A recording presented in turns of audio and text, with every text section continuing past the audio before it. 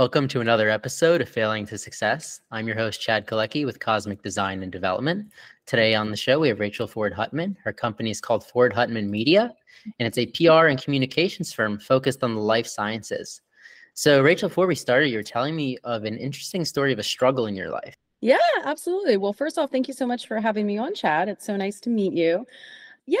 So I would say one of the big struggles in my life was I was in my late 20s and I was working this corporate job that I hated, you guys. And I went and just like sat back down at my desk and I was like in this cubicle. And it was just like such a defining moment in my life because I'd always wanted to get my master's degree. And I was just like, I'm better than this job. I'm not happy. I know I want to do something else. I want to be a writer.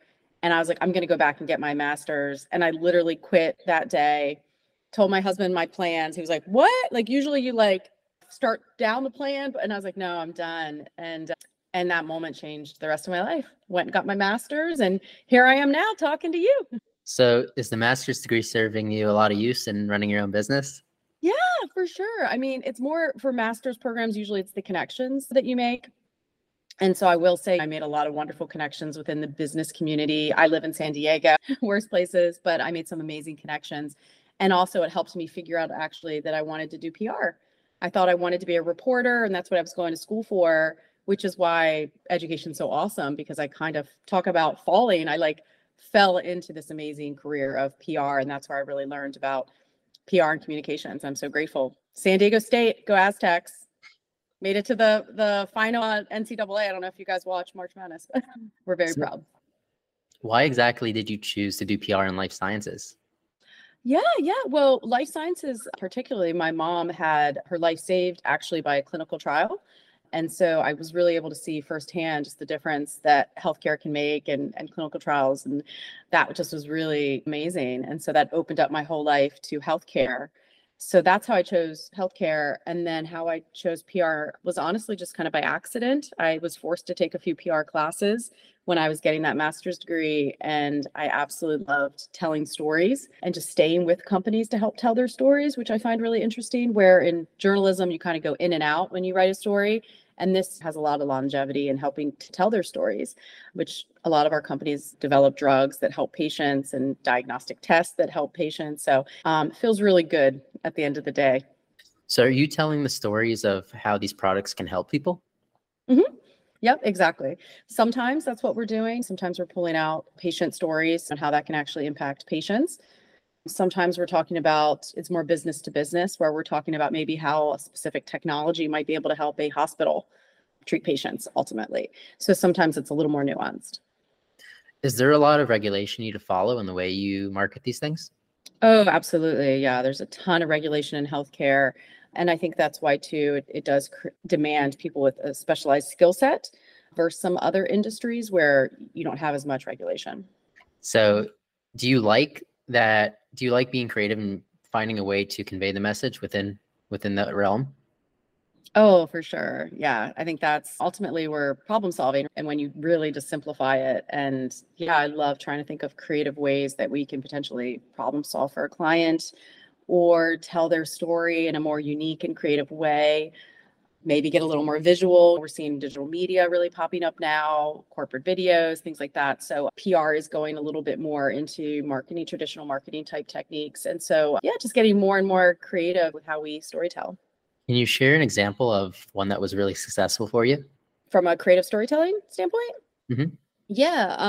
One of our venture funds that we work with had their venture fund launching out of Boston, and they did not want to be that average kind of venture fund with like the Patagonia boring vest. So they really challenged us to be different and to have a unique message, because that's the other thing too, as we're seeing right now with the way the economy is, it's condensing. We're seeing people losing jobs.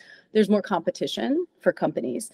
And so you have to have a really unique and clear story that you're telling externally. So we put together a corporate video for them.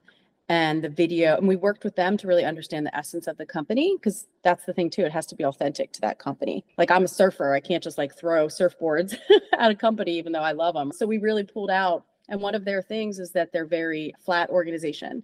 And so it's not a typical like hierarchical structure. And so we really highlighted that in the video, and that they're all from the Boston area originally. So we like played up that they're in Boston and a lot of local scenes. And it was a really dynamic, unique video. And they said they got a ton of interest in it. Yeah, that's amazing. It's great when something pops off like that. Yeah, it is. It is. So what would your advice be for new entrepreneurs or younger entrepreneurs wanting to get started? Trust your gut. Trust your gut. You really have to have that confidence. And a lot of people told me I could do it, but you have to believe that you can do it. And you need those people, I think, encouraging you as well. And then just take the leap of faith. It's that saying, leap and the net will appear. I really believe that, because I thought I was taking this huge risk and jumping off the cliff. And then I took the step and realized it wasn't even a cliff. But then also take your time, talk to people in your industry is a big one. I interviewed a ton of folks in my industry before I did this to understand what they did successfully, but then also what were some of their pitfalls. And I'll tell you, Chad, people love sharing their story. Like, people love helping others. So when I went to people and was very vulnerable, and was like, please give me advice, they're honored. They're like, really? Like me? And I'm like, yeah, I respect you so much. And they loved sharing their stories with me. What did your leap of faith look like? I left a job. I was working in-house at IBM Watson Health, leading their communications program.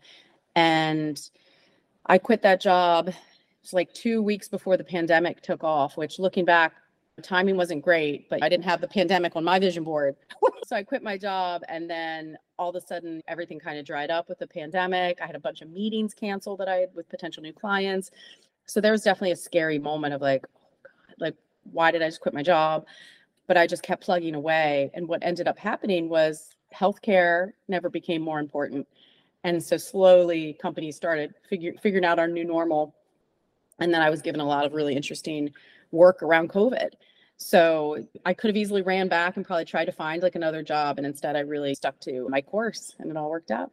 Yeah, we were just talking earlier. It's nice that you're so focused out of the gate. I know I'm doing life sciences. I'm going to be an expert in the space.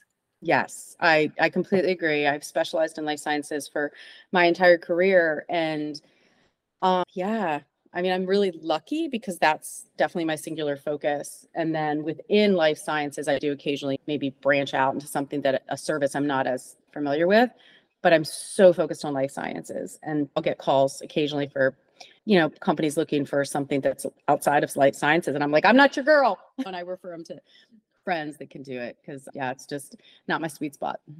Are a lot of your leads coming from word of mouth? Oh, for sure. Yeah, for sure. It's all about relationships in most industries. My contacts at IBM have that's been incredibly lucrative. But then also it's been amazing, all the jobs I've had over the years. People remember you and working with you. You'll have that the rest of your career. It's really interesting. I've had people call me that I don't even remember, saying, I had dinner with you and blah, blah, blah. And I just never forgot you. And so I'd love to work with you. And I'm like, wow. So, that saying, you can't say anything bad about anybody. Like, that's true. It's also just good business, but it is very true. Yeah, it's the highest compliment that happens to you now. Thank you. It really, it's very, very humbling. And yeah, honestly, at this point, it's just too much business is coming in. So that is a challenge too, as a small business owner, just trying to figure out what are the best leads, what are going to be the best clients going forward. And then, strategically, I think that's our biggest challenge. Have you developed some sort of filtration process for that? Yeah, me. I can usually tell pretty quickly if it's the right type of company for us. And then, yeah, usually it's just kind of an intro call. If I can tell already it's not the right fit, then I can refer them on. But most of the time it's a quick phone call and I can discern. So if we wanted to overwhelm you with more leads, how would people get in touch with you? I'm spent. No, I'm always happy to have conversations, because I do believe too in paying it forward. So if it's not the right fit for me, I can always send it to a colleague that I respect. But LinkedIn is probably the best way, Rachel Ford Hutman, or they could check out our website at fordhutmanmedia.com. Well, thank you, Rachel, for being on the show. And thank you, everybody, for listening to another episode of Failing to Success. I'm your host, Chad Kolecki with Cosmic Design and Development. Make sure to like, comment, and subscribe, and we'll see you next time.